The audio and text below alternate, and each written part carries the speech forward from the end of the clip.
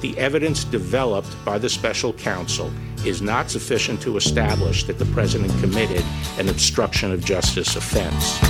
Turns out that was a lie, Mr. Attorney General. And you're being called on by a federal judge. I got the feeling that something ain't right. No, it ain't. I'm so scared in case I fall off my chair. And I'm wondering how I'll get down the stairs. Clowns to the left of me, jokers to the right. Here I am, stuck in the middle with you. Here I am. Yes, I'm stuck in the middle with From you. Pacifica Radio in Los Angeles, this is the BradCast, as heard on KPFK 90.7 FM in LA. Also in Red Bluff and Redding, California on KFOI, Round Mountains KKRN, and Eureka's KGOE. In Oregon on the Central Coast on KYAQ, Cottage Grove's KSO, and Eugene's KEPW. In Lancaster, Pennsylvania on WLRI, Maui, Hawaii's KAKU. In Columbus, Ohio on WGRN, Palinville, New York's WLPP. In Grand Rapids on WPRR, New Orleans, WHIV, Gallup, New Mexico's KNIZ, Concord, New Hampshire's WNHN, in Fayetteville, Arkansas on KPSQ, in Seattle on KODX, in Janesville, Wisconsin on WADR, and Minneapolis, St. Paul's, AM 950 KTNF. We also stream coast to coast and around the globe every day on the internets, on the Progressive Voices channel, Netroots Radio, Indie Media Weekly, FYI Nation, NicoleSandler.com, Radio Free Brooklyn, Workforce Rising, Deprogrammed Radio, and Detour Talk, blanketing planet Earth 5 days a week. I'm Brad Friedman, your friendly investigative blogger, journalist, troublemaker, muckraker, and all-around swell fellow. Says me from bradblog.com, and I hope you agree. Thank you very much for joining us today. As we began our previous BradCast, I had mentioned some breaking news had come in just as I was opening the show, came across my iPhone regarding a federal judge who had issued an unusual, direct, and as it turns out, blistering rebuke of Attorney General Bill Barr for misleading the American people about the report filed by Robert Mueller's special counsel probe into Russian interference in the 2016 election, with the judge accusing Barr of making misleading and distorted statements about Mueller's report to the public. That came in just as we were starting our previous show, so I hadn't yet been able to read it in detail. I've now had the chance to do so, and I got to tell you, with everything else going on, and I'll get back to a lot of election stuff in a bit here today. And Desi Doyen will be joining us for our latest Green News Report. Hello, Desi Doyen. Hello. But I wanted to make sure that this does not get lost because there's so much going on. But this is directly of a piece, it seems to me, with the complete crisis-level unraveling of the rule of law in our government at the Department of Justice under Attorney General Bill Barr that has been playing out in recent weeks with his unprecedented interference in the sentencing of Donald Trump's pals Roger Stone and Michael Flynn, which we've all sort of gotten distracted from during in recent weeks because of the elections and the debates and now the coronavirus crisis. But this is a big story. And the man behind it here will join me in a moment to explain why. A federal judge on Thursday sharply criticized Attorney General Bill Barr's handling of the report by the special counsel Robert Mueller, saying that Barr put forward a distorted and misleading account of its findings and lacked credibility on the topic. Barr could not be trusted, Judge Reggie Walton said, citing, quote, inconsistencies between the AG's statements about the report when it was secret and its actual contents that turned out to be more damaging to President Trump.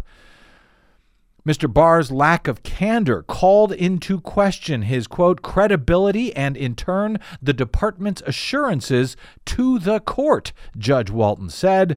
He ordered the Justice Department to privately show him the portions of the report that were censored in the publicly released version so he could independently verify the justifications for those redactions, according to the great Charlie Savage over at the New York Times.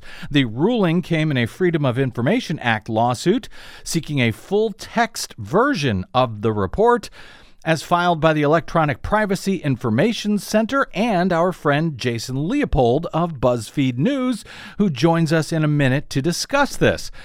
The differences between the report and Barr's description of it, according to the judge, quote, caused the court to seriously question whether Attorney General Barr made a calculated attempt to influence public discourse about the Mueller report in favor of President Trump, despite certain findings in the redacted version of the Mueller report to the contrary. That's what the judge wrote. Judge Walton is an appointee of President George W. Bush, by the way. Barr's public rollout of the Mueller report was widely criticized, as you will recall, when he held back the release of the report, actually the redacted report, for weeks, about a month after making false claims in a memo, a statement released about the report just days after it was given to him by Mueller. He had asserted falsely that the report exonerated the president when in reality it did no such thing. Nonetheless, as the Times reports, it was still striking to see a federal judge, much less a Republican-appointed federal judge, scathingly dissect Barr's conduct in a formal judicial ruling and declare that the sitting attorney general had so deceived the American public that he could not trust assertions made by a Justice Department run by Mr. Barr. Judge Walton's decision focuses on the period last spring between the delivery of the Mueller report to the Attorney General, his publicly issued summary of it just 2 days later that drew widespread condemnation, and then the release of the report itself a month later that revealed several discrepancies between the documents. Among those that the Judge Walton cited here, Barr's obfuscation about the scope of the links that investigators did find between the Trump campaign and Russia, and how the report documented numerous episodes that appear to meet the criteria for criminal obstruction of justice, echoing the complaints of many critics of Barr's summary of the report, in which he suggested that Mueller found not enough evidence for obstruction of justice. The Attorney General issued an initial 4-page letter in March of 2019. This was just 2 days after receiving the 381-page Mueller report. That 4-page letter purported to summarize the principal conclusions from Mueller's report, but within days, Mueller himself sent letters to Barr protesting that Barr had distorted the findings of the report and asking him to swiftly release the report's own summaries instead, which Barr refused to do. He made the report public only weeks later after a fuller review that ended up blacking out what was described to be sensitive material. Among the issues that Judge Walton flagged, Barr misleadingly declared that the special counsel had not found that the Trump campaign had conspired or coordinated with Russia in its efforts to influence the 2016 presidential election, and then just left it at that. But while Mueller did conclude that he found insufficient evidence to charge any Trump associates with conspiring with the Russians, Barr omitted that the special counsel had, in fact, identified multiple contacts between the Trump campaign officials and people with ties to the Russian government, and that the campaign expected to benefit from Moscow's interference in the 2016 presidential election. Walton also wrote that the special counsel, quote, only concluded that the investigation did not establish that the context rose to coordination because Mueller interpreted that term very, very narrowly. In addition, Barr told the public in March that Mueller had made no decision about whether the president obstructed justice, and then pronounced that Trump was cleared of those suspicions. The report by no means actually clears Trump of such suspicions, and in fact, it details at least 10 different instances when Trump appears to have obstructed justice in hopes of shutting down the Mueller report, and he even asked his own White House counsel, Don McGahn, according to the report, to lie to the public about those efforts. Barr, quote, failed to disclose to the American public, said Walton, that Mueller had explained that it would be inappropriate to make a judgment while the president was still in office about whether or not he committed obstruction crimes, given the DOJ's policy, frankly, a highly questionable one, that a sitting president cannot be indicted. The report also said that if the evidence had cleared Mr. Trump, that Mr. Mueller would have said so, but he was unable to exonerate him, again in seeming contradiction with the way this was all painted by Bill Barr. Judge Walton writes, quote, the speed by which Attorney General Barr released to the public the summary of Special Counsel Mueller's principal conclusions — remember, this was a 381-page report — coupled with the fact that Attorney General Barr failed to provide a thorough representation of the findings set forth in the Mueller report, causes the court to question whether Attorney General Barr's intent was to create a one-sided narrative about the Mueller report, a narrative that is clearly, in some respects, substantively at odds with the redacted version of the Mueller report. The judge also blasted similar inconsistencies in public comments that were made by Bill Barr hours before he released the redacted version of the report in April, when he said that, we've decided there was nothing to see here. Everything was clear. We're clearing the president, just like Mueller suggested. Because of that pattern, writes the judge, he could not look away from the fact that the portions of the Mueller report that the Justice Department was withholding in this Freedom of Information Act case mirrored the deletions that were made under Barr's guidance in the version of the report that was released in April. That, echoing, he wrote, causes the court to question whether the redactions are self-serving and were made to support, or at the very least to not undermine, Attorney General Barr's public statements, and whether the department engaged in post hoc rationalization to justify Attorney General Barr's positions. And again, this is not some lefty judge writing this extraordinary condemnation, at least as I see it. This is a George W. Bush appointee who is known for handing down tough sentences in a lot of high-profile cases. According to Tierney Sneed, over at Talking Points Memo, seasoned legal experts said that they have never seen anything like the opinion that Judge Walton issued on Thursday in any Freedom of Information Act case. What stood out to the former federal prosecutors that she's talked to is that Walton called out Bill Barr by name. Harry Sandick, a former federal prosecutor, told TPM, I have never seen an attorney general called out this way before by a judge for making misrepresentations.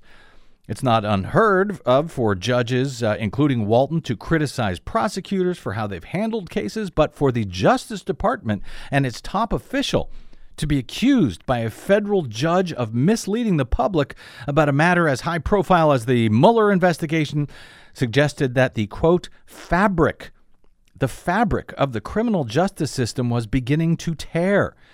Seth Waxman, a former prosecutor in the D.C. U.S. Attorney's Office, said when a judge calls out a prosecutor for falsehoods, and this prosecutor is the Attorney General himself, it's indicative of the fabric of the justice system deteriorating.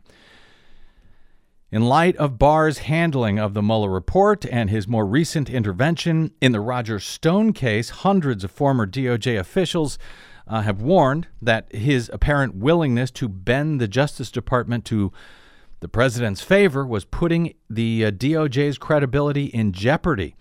Walton's order is an indication that that credibility has indeed taken a hit. Sandick said there is a lasting cost to the DOJ when one administration pushes the department to do and say things that are inconsistent with its historic mission to seek impartial justice. Sandick said, we saw this with Stone, and we are now, again, seeing it here.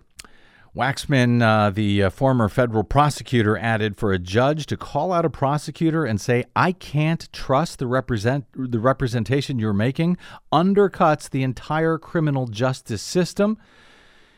He added that if a judge had made those kind of assertions about a low-level line prosecutor, the prosecutor in question would be referred to the DOJ Office of Professional Responsibility, which handles accusations of misconduct. Those were the kind of statements that can destroy careers of line prosecutors, said Waxman, and here we have a federal judge saying it about the U.S. Attorney General. Joining us now to discuss this extraordinary matter with a U.S. Attorney General accused by a sitting Republican-appointed federal judge of tearing at the very fiber of the U.S. criminal justice system is Jason Leopold, who filed the FOIA request in question, along with EPIC, the Electronic Privacy Information Center. Jason is a longtime investigative journalist, now at BuzzFeed News, and long known for his many landmark Freedom of Information Act requests that eventually, famously earned him the moniker of FOIA terrorist, as described, I think, by the DOJ during the George W. Bush administration, if I remember correctly. Jason Leopold, my friend, welcome back to the BradCast. It has been too long.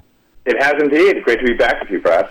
Well, congrats on helping to stir up this mess, and frankly, helping to out the U.S. Attorney General here for his for the dishonest partisan operative that I believe he clearly is. That's my words, not yours. I don't want to get you in trouble. I know you're before the court.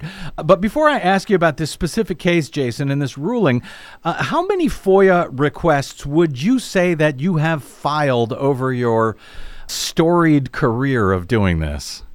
I'm well over 3,500 at this point.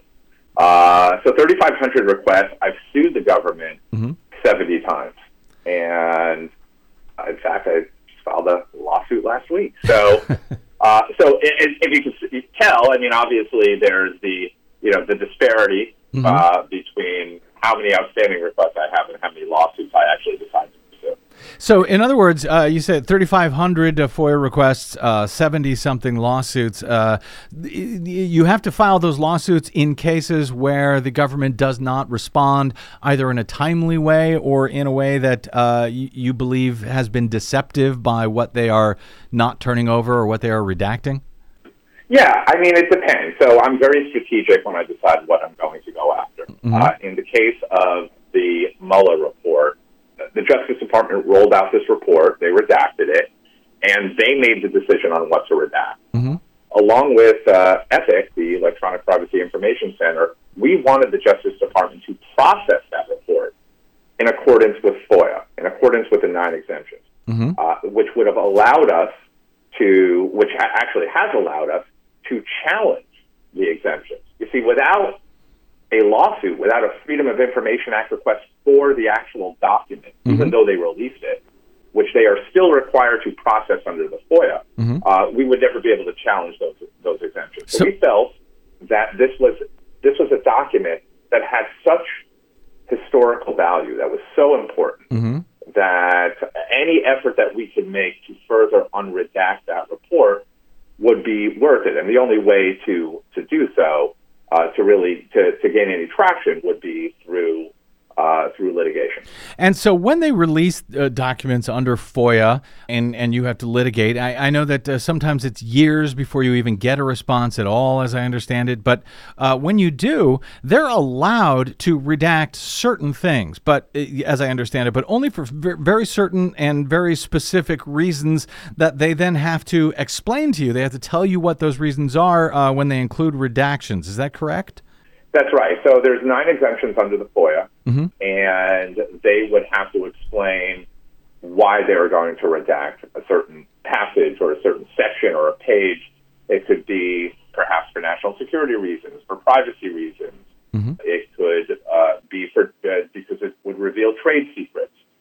There's a number of obviously different exemptions that they can use. One that they often use, and they've used quite a bit in a separate case that I currently have, which is I release the FBI interview summaries of the 500-plus witnesses that spoke to Mueller's team, is the deliberative process or attorney-client privilege. So that is something that they use quite often. And in the case of this report that we have here, which is the Mueller report, the Justice Department has said what we've been litigating for nearly a year now that resulted in this we believe there are certain passages that can continue to be unredacted, and the government has said, nope, there's nothing else that we can reveal without interfering with ongoing investigations or threatening national security. So what you had yesterday, no. Well, I was going to say is so in cases like that where you get this material, it's redacted. They explain to you why this can't be released or that can't be released. And then it's a matter of you either believing or not their reasons. And if you don't believe their reasons, you then go to a judge to try to force them to unredact or to look at the unredacted material himself to determine if the government has actually told the truth about the reasons for that redaction. That's right. And it's rare. It's very rare where a judge will actually say, hey, let me take a look at this and make a decision. Because the judges that preside over these FOIA cases often give deference to the government. Right. So the government attorney will go into court and say, listen, Your Honor, national security would be at risk, a grave threat to national security. We can't reveal this. And they'll provide you with declarations that are written by government attorneys or experts at the various agencies that will attest to that. And so the judges will more or less just say, okay, I believe you. And so this is rare. And those other cases that I'm talking about when they're doing that, that usually applies to cases of high value intelligence material, such as records from the CIA or the NSA or the Department of Defense. So this is rare where a judge is actually saying, I want to make the decision. Before I make a ruling, and I'm not going to give deference to the government, I'm going to take a look at it, and I'm going to decide, if in fact anything can be released, and I'm going to press the government with some questions that they should answer as a result. Yeah, that's my understanding of this, is that this seems highly unusual that, normally in such cases, they'll just say, hey, the DOJ is claiming this or that, and therefore we're just going to believe them. But, I mean, the judge here, again, a longtime federal judge, a former prosecutor himself, Judge Reggie Walton, suggests here that he simply does not believe the word of the Justice Department, fears that they're acting at the behest of the nation's top law enforcement official, Attorney General Bill Barr, and that he is flat out saying Barr has lied in the past, or as Walton said, displayed a lack of candor. He thinks the U.S. Attorney General may be lying here. Is that how you read this ruling? Not maybe lying, is lying. I mean, he's very clear. I mean, the judge, this is a 23-page opinion. I didn't see this coming yesterday. We've been sitting waiting patiently for the past, 5 months to see if Judge Walton would rule on this. And, just to give you a little bit of background about this case, we sued last year, and it's wound its way through the courts. There have been several hearings in front of Judge Walton where the government has said, nope, we can't reveal any other information. There are portions of the Mueller report that pertain to Roger Stone that are still redacted. We want that report to be reprocessed, and now that he's sentenced, we want it to be unredacted. And the government said we'll have to wait till he's actually sentenced.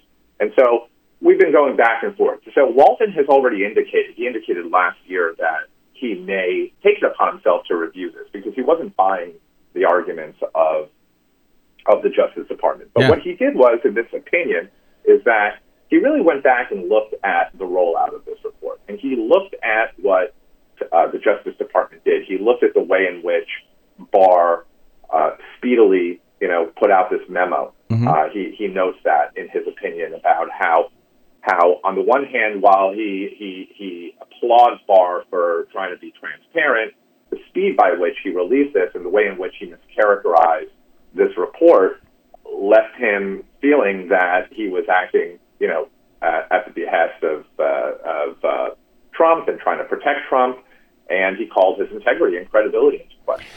And there are truly some damning portions of his opinion that just eviscerate Barr and his integrity and credibility. Which is, extraordinary. And I wanted to add, I mean, you've had cases before Judge Walton before, correct? This is not your first one. I have, yes. And you've never seen anything like this coming from him in the past. Brad, the last case I had before Judge Walton was when I was trying to get records out of the Eastern District of New York when Loretta Lynch was the U.S. attorney there. And when they made a deal to slap HSBC, the bank, on the wrist after the bank was laundering money for drug cartels and terrorist groups. Right. And the ruling that Judge gave us at the time after we went after this, as he more or less said, "How dare you even question the integrity of a U.S. attorney? We're not going to give you the records. You're going on a fishing expedition," and we weren't. We were just seeking what we thought was important just to gain some insight into it. So this is the exact opposite. But this comes on the heels of the Justice Department really finding itself in a situation where they are going to court time and time again over these Freedom of Information Act cases. And Judge Walton has made it clear that he has been presiding over these cases, many of these cases, hundreds of these cases.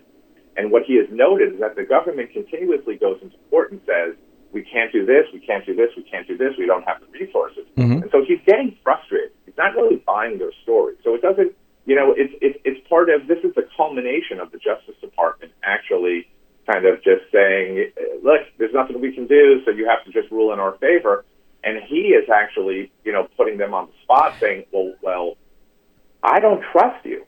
And what happened last month, what was revealed, is that in the case of Citizens for Responsibility and Ethics in Washington, they had a case where they were trying to get records about Deputy Director Andrew McCabe. Right. And that's another case that that was in front of Judge Walton. Right. And that was more or less botched. And the way in which they were not giving crew these records because they were saying that we're not sure if if McCabe's going to be prosecuted.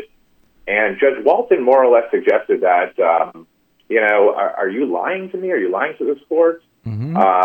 It was some strong suggestions in that realm. So he's become very, very frustrated and sees this, Brad, as politicization. Okay, and that's more or less what he's saying here is that what the Justice Department did, what Barr did, is more or less politicize this report, politicize the rollout, and therefore he just can't take their word that these redactions are in fact justified and have followed the law. And just to be clear, since you had mentioned that case under Attorney General Lynch during the Obama case, the frustration that you are seeing from Judge Walton with the government, this is happening during the Trump administration. In other words, he wasn't.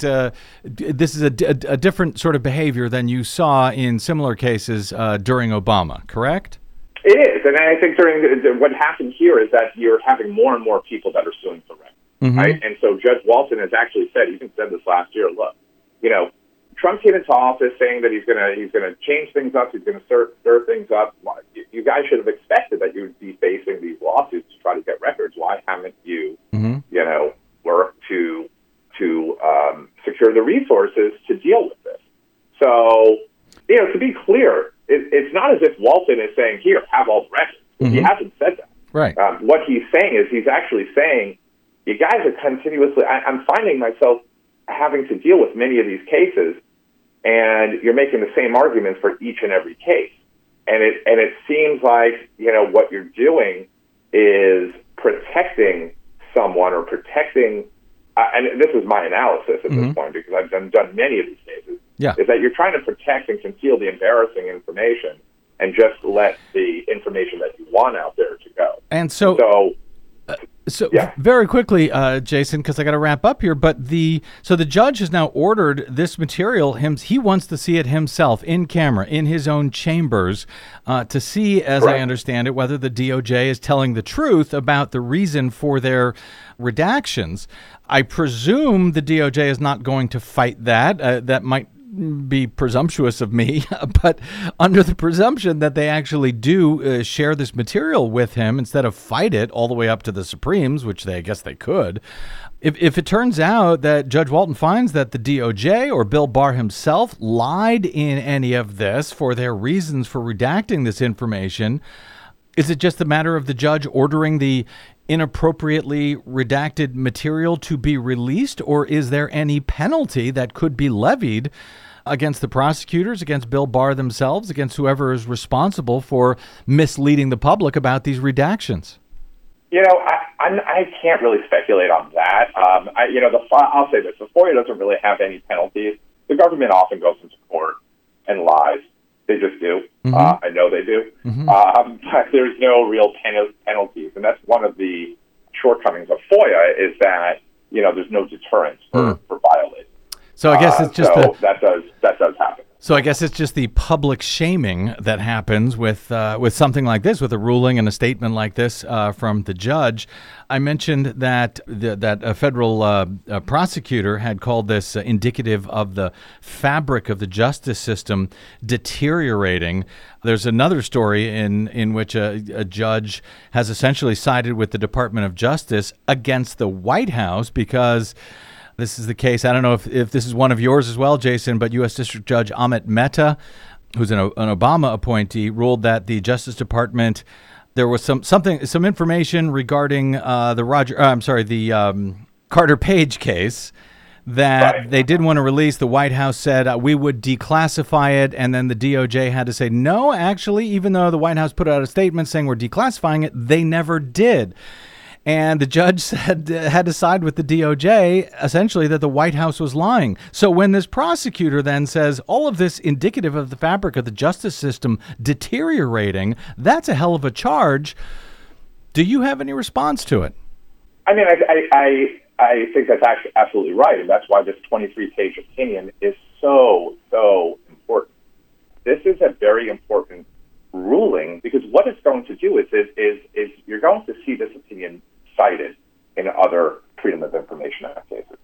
When they go to court to say that the withholding of records is one, there's questions about whether there's politicization behind that, and that Barr is a person who presides over this department that simply doesn't have credibility. And look, here's a judge that put that on the record. This doesn't just disappear, Brad.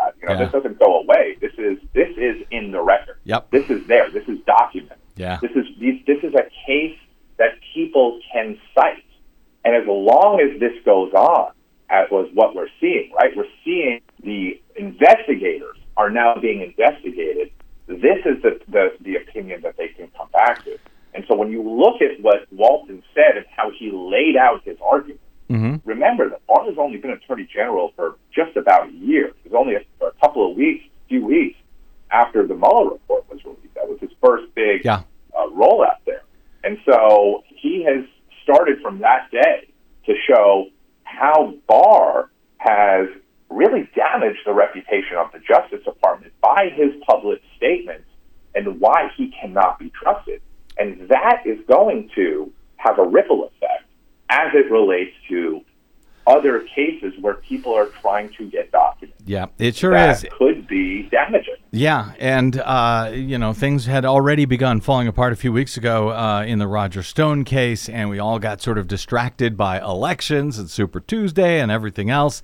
So this is just a slap-in-the-face reminder of just what the hell is going on and the corruption that is spiraling inside the Department of Justice right now. Jason Leopold, investigative journalist. You can find his work at BuzzFeedNews.com. You can find him on the Twitters at Jason Leopold as he's stirring up crap on your behalf. All over the place. Hey, thanks, Jason. I hope to talk to you again soon. Hope it's not as long next time that we hear from you. Definitely not. Thanks, Brad. I appreciate it. Thank you, brother. Okay, this is all pretty scary. And as if you need more to be scared about, frankly, right now. True. But once again, I think this serves, or it should serve, as a reminder to us why this November's elections are just unspeakably important. Yes. No matter who wins the Democratic Party nomination. So let's pick up that ball next on the BradCast. I'm Brad Friedman. Don't touch that dial.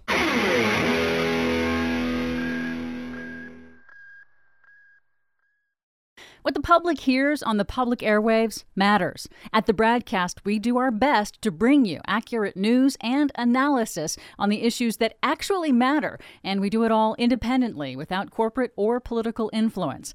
But we can't do it without you, now more than ever. Please help us stay on your public airwaves by going to bradblog.com/donate to help keep us going. That's bradblog.com/donate. And thanks.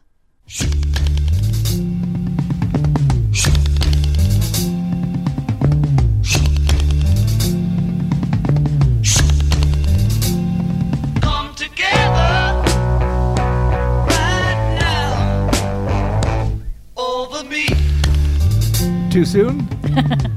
Maybe. I don't know. It shouldn't be. Welcome back to the BradCast. Brad Friedman from bradblog.com. Keep your eyes on the prize, people. To that end, two interesting points, at least, in this new survey that is out yesterday from Public Policy Polling, or PPP. One having to do with the Democrats' critical fight to take back the U.S. Senate this November. Remember, no matter who gets, no matter who wins the Democratic nomination, if they are lucky enough to take back the White House, if Mitch McConnell is still in control of the U.S. Senate, it doesn't matter what that Democratic president might want to do. Mitch McConnell will block all of it, including all of the federal judges, if there are any vacancies still left by the time we get to January of 2021. So 2 points. One on the Senate from this poll, and we had talked about in our previous show about the reported possibility now that the popular Democratic Montana governor, Steve Bullock, may jump into the U.S. Senate race. Even though he said he wouldn't before, he might now do it. We'll find out in just a day or two to hopefully try to unseat the Republican incumbent, Steve Daines. And the other part of this survey on the Democratic presidential primary. So let me start with that one, as brought to my attention by Daily Kos blogger WTP Video. This is taken from the PPP's release of their new survey data. They write, PPP has been arguing that the key to this fall's election is whether voters who oppose Trump come together around the eventual Democratic nominee. And new polls in Maine and Arizona exemplify that, they write. In Maine, voters who are undecided in a Biden-Trump matchup, presuming Biden wins the nomination, so they're undecided who they would vote for in a Biden-Trump match. Those undecided people support Bernie Sanders, 58-3. Okay, so they're big Sanders supporters, but they're undecided if the race comes down to Biden and Trump. And voters who are undecided in a Sanders-Trump matchup, they support Joe Biden, 56-8. Huge numbers as well. So PPP argues if they just voted the same way in both matchups, in other words, against Donald Trump, then Biden's lead would grow to 13 points over Donald Trump in Maine, and Sanders' lead would grow to 14 points over Donald Trump in Maine.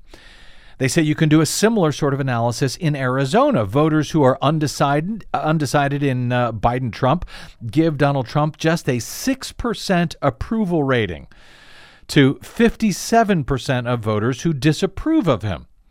Voters who are undecided in a Sanders-Trump race give Donald Trump just a 2% approval rating to a 68% disapproval rating of Donald Trump. So if the undecideds in both cases, in a Sanders-Trump race or in a Biden-Trump race, if they're undecided who they would go for, most of them are voting against Trump. The reason they're undecided is because they either don't like Biden or they don't like Sanders, but they definitely in both groups don't like Donald Trump. If the undecided voters, if they voted based on whether they approve of Trump or not, and they don't, by huge numbers, then Biden and Sanders would each come out ahead by 4 points in the previously red state of Arizona. Democrats win back the state of Arizona 52-48 if the current undecideds vote the way they're feeling, which is they hate Trump, vote against Trump, whoever that may be, whether it's Biden or Sanders. So if I understand this correctly, the undecideds in Maine, if they all decided to vote against Trump, no matter who the Democratic nominee is, they would win by, the Democratic would win by about 14 or 13 points. Yeah, whether it's Biden or Sanders. Right, and the same idea in Arizona, that they would win by at least 4 points. You got it exactly right. You. So PPP goes on to write, there are not enough voters out there who like Trump for him to get reelected, period. His only path is for Sanders backers to refuse to vote for Joe Biden, or for Joe Biden backers to refuse to vote for Bernie Sanders if their candidate of choice does not win the Democratic nomination. So if they vote for the Democrats win. Donald Trump can't win. Not enough voters like Donald Trump in order for him to win. It's going to require Democrats, people who would be otherwise inclined to vote Democratic if their preferred candidate, whether it be Biden or Sanders, if they stayed home. That's the only way Donald Trump wins. Now, they say that the race is going to be a toss-up even if the anti-Trump voters don't fully come together. It would still be very close. And there still may be a chance that the Democrat could win. We saw that maybe chance in 2016. How did that work out?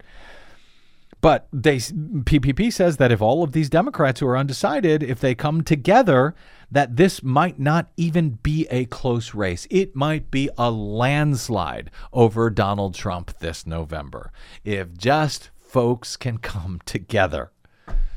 Does that make sense? It totally makes sense. Is there any chance that they actually will come together? Well, obviously, we're several months out still. Yeah. And so much can happen between now and then that can obviously turn off voters, as we saw, as you reminded us, in 2016, when very well-timed bombshells that are misreported in the media about the Democratic nominee could turn the tide and make it too close like it was, so that there's just enough fiddling with the numbers that you could have Trump win after all. Well, this is just one of the reasons, though, that I have been critical of the candidates in the Democratic race who have come out and it's one thing to attack your opponent on their policies, or at least, explain why your policies are better than the other ones. But, when they start attacking them on personal levels, when they use the type of attacks that Republicans will be all too happy to take up what they say and put it into a commercial against whoever the Democratic nominee is, I think that's crazy. And no matter who the candidate is who does it, whether it's Sanders or Biden or anyone else, that is just crazy if you give a damn about this country. And if you give a damn about this planet, as Desi will remind us shortly here. Oh, yes. So that's one thing I wanted to get out. The other is these numbers in the Senate. They also polled Senate numbers. And here we've got some very good news for Democrats. Currently, in the Maine Senate race, Sarah Gideon leads incumbent Susan Collins, 47-43. So the Republican will lose in the Maine Senate race, if these numbers are right, if the election was held today, by 4 points. Susan Collins is finally out. In Arizona, Mark Kelly is leading Republican incumbent Martha McSally 47-42. So Mark Kelly wins by 5 points. And that's the former astronaut, Mark Kelly. That is. Married to the former Congresswoman Gabby Giffords. Thank you very much. In North Carolina, in the Senate race right now, according to PPP, Cal Cunningham, who won his primary race against a more progressive candidate on Super Tuesday, Cal Cunningham leads the Republican incumbent Tom Tillis 46-41 in North Carolina. That's 5 points. In North Carolina, John Hickenlooper, leads Republican Colorado U.S. Senator Cory Gardner 51-38 in the Colorado Senate race. That is how many points? 13 points. That's currently all 4 races. Maine, Arizona, North Carolina, and Colorado. The Democrats need just 4 pickups to take the take the majority back. But remember, Doug Jones in Alabama is fighting a very difficult, challenging race right now, trying to hold on to his seat. And I guess that would be against Jeff Sessions, who I understand is in a runoff now with some weird guy that the Republicans have coughed up. Yeah, like a hairball. Hairball. Yeah. Well, we'll see if they actually. We'll see who ends up winning that runoff.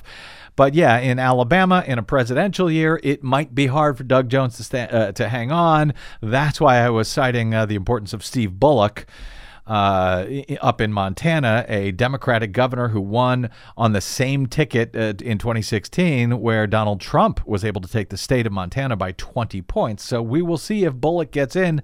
That could also be a game changer. So I know it's very early. I know we've got a bunch of months to go here. I know there's a lot of stuff that will happen probably within the next hour that could change all of this. But for now, hey, it's been a rough week. There's some good news for Democrats if those numbers hold. And we have a long way to go, as I said, before November. But I know there are a lot of folks who have been bummed out over these past few days, this past week. Elizabeth Warren dropping out of the presidential race, or they're bummed out that Joe Biden has taken away the front-runner status of Bernie Sanders, or there are those who are still concerned that Bernie Sanders could still end up winning the nomination. Add to that, everyone's terrified about the coronavirus. Everything is horrible. I get it.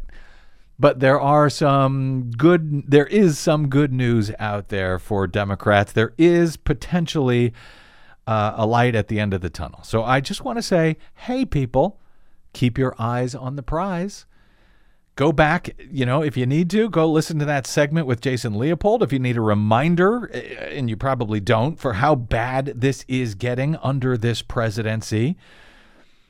And remind yourself just how much worse and terrifyingly dangerous the Department of Justice will become if Donald Trump is unleashed by winning a second term.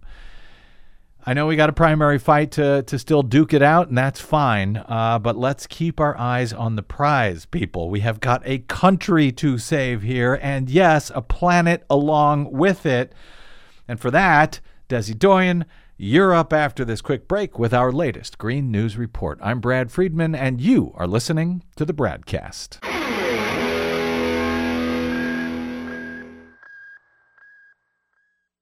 Hey, this is Brad. Do you enjoy your non-corporatized, commercial-free BradCast? Yeah, me too. But we need your help to stay that way. Please consider supporting the investigative blogging, broadcasting, and muckraking that we do here on the BradCast and the Green News Report and bradblog.com with a donation. It's easy. Stop by bradblog.com/donate and drop a few dollars in the tip jar. You can make a one-time contribution or an automatic monthly donation of any amount you like. It's easy. It'll take you about 60 seconds, and you'll help me and Desi stay on the air to continue our troublemaking and muckraking without the corporate influence of anyone. Got it? Thanks. Stop by bradblog.com/donate to help us out today.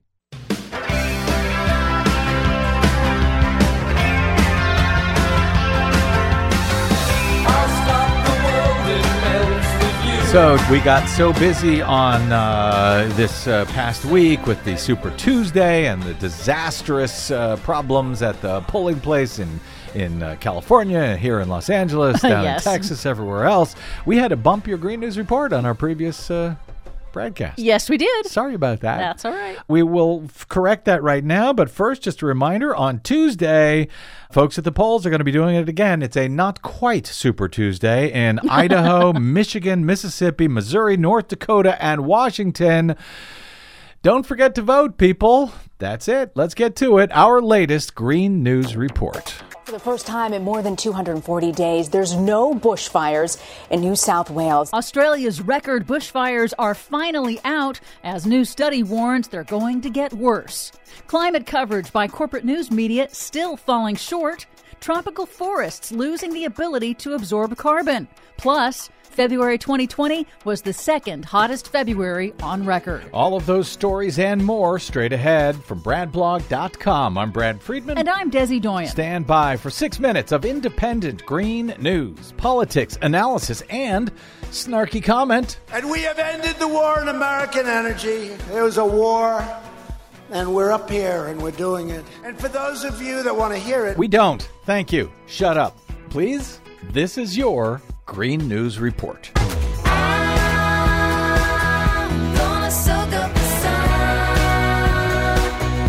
Okay, Desi Doyen, it seems like every month after month after month, you're telling us this has been the hottest month ever recorded. Yes, most of the time. But hey, February 2020 is bucking the trend. It was only the second warmest February on record. I know. I feel better now. Yep, it was the second warmest February on record globally since record-keeping began in the mid-1800s. That's according to the European Union's climate agency Copernicus. NASA and NOAA are likely to announce similar findings in coming weeks. Both the U.S. and Europe just saw their warmest winter on record. And because the second hottest February follows the hottest January on record, that puts 2020 on track to potentially be one of the top 2 hottest years ever recorded. And that is remarkable in a year without an El Niño to boost global temperatures. Well, it is remarkable. All we can do, I guess, is keep letting people know. Yep. But many Americans still do not hear much about climate change on the nightly news. According to a new analysis by Media Matters, corporate broadcast nightly news shows did increase their coverage of climate change by more than 60% from 2018 to 2019. That's good. Yes, that is good. But even with that improvement, the total broadcast news climate coverage amounted to less than 1% of their overall content. That's less than 4 hours total over the entire year. Well, it's not all that important, I guess. It's just the end of human civilization as we know it. Well, there is one bright spot. In 2019, PBS ran more segments on the climate crisis than ABC, CBS, and NBC combined. Because they are supported by viewers like you. And also the oil companies. In Australia, officials this week declared that devastating bushfires have finally been extinguished in New South Wales 8 months after they started, killing dozens of people and causing billions in damages. So the bushfire season is now 8 months long? Yes. This week, a new study by scientists with the World Weather Attribution Project confirmed that man-made global warming fueled Australia's record season. They concluded that climate change made Australia's devastating fire season at least 30% more likely, and they said that was a conservative estimate. They warned that the type of weather conditions that drive bushfires will continue to get worse as the planet warms unless society takes action to reduce emissions. CBS meteorologist Jeff Bardelli explains. We've already increased a degree since pre-industrial, a little bit more than that. If we see 1 more degree Celsius of warming, extreme fire weather like this season in Australia will be 4 times more likely in the future. And we could see another degree of warming by 2050, so it's only 3 decades away that it would be 4 times more likely to see this kind of fire activity. Also not great news, tropical forests are losing their ability to absorb carbon.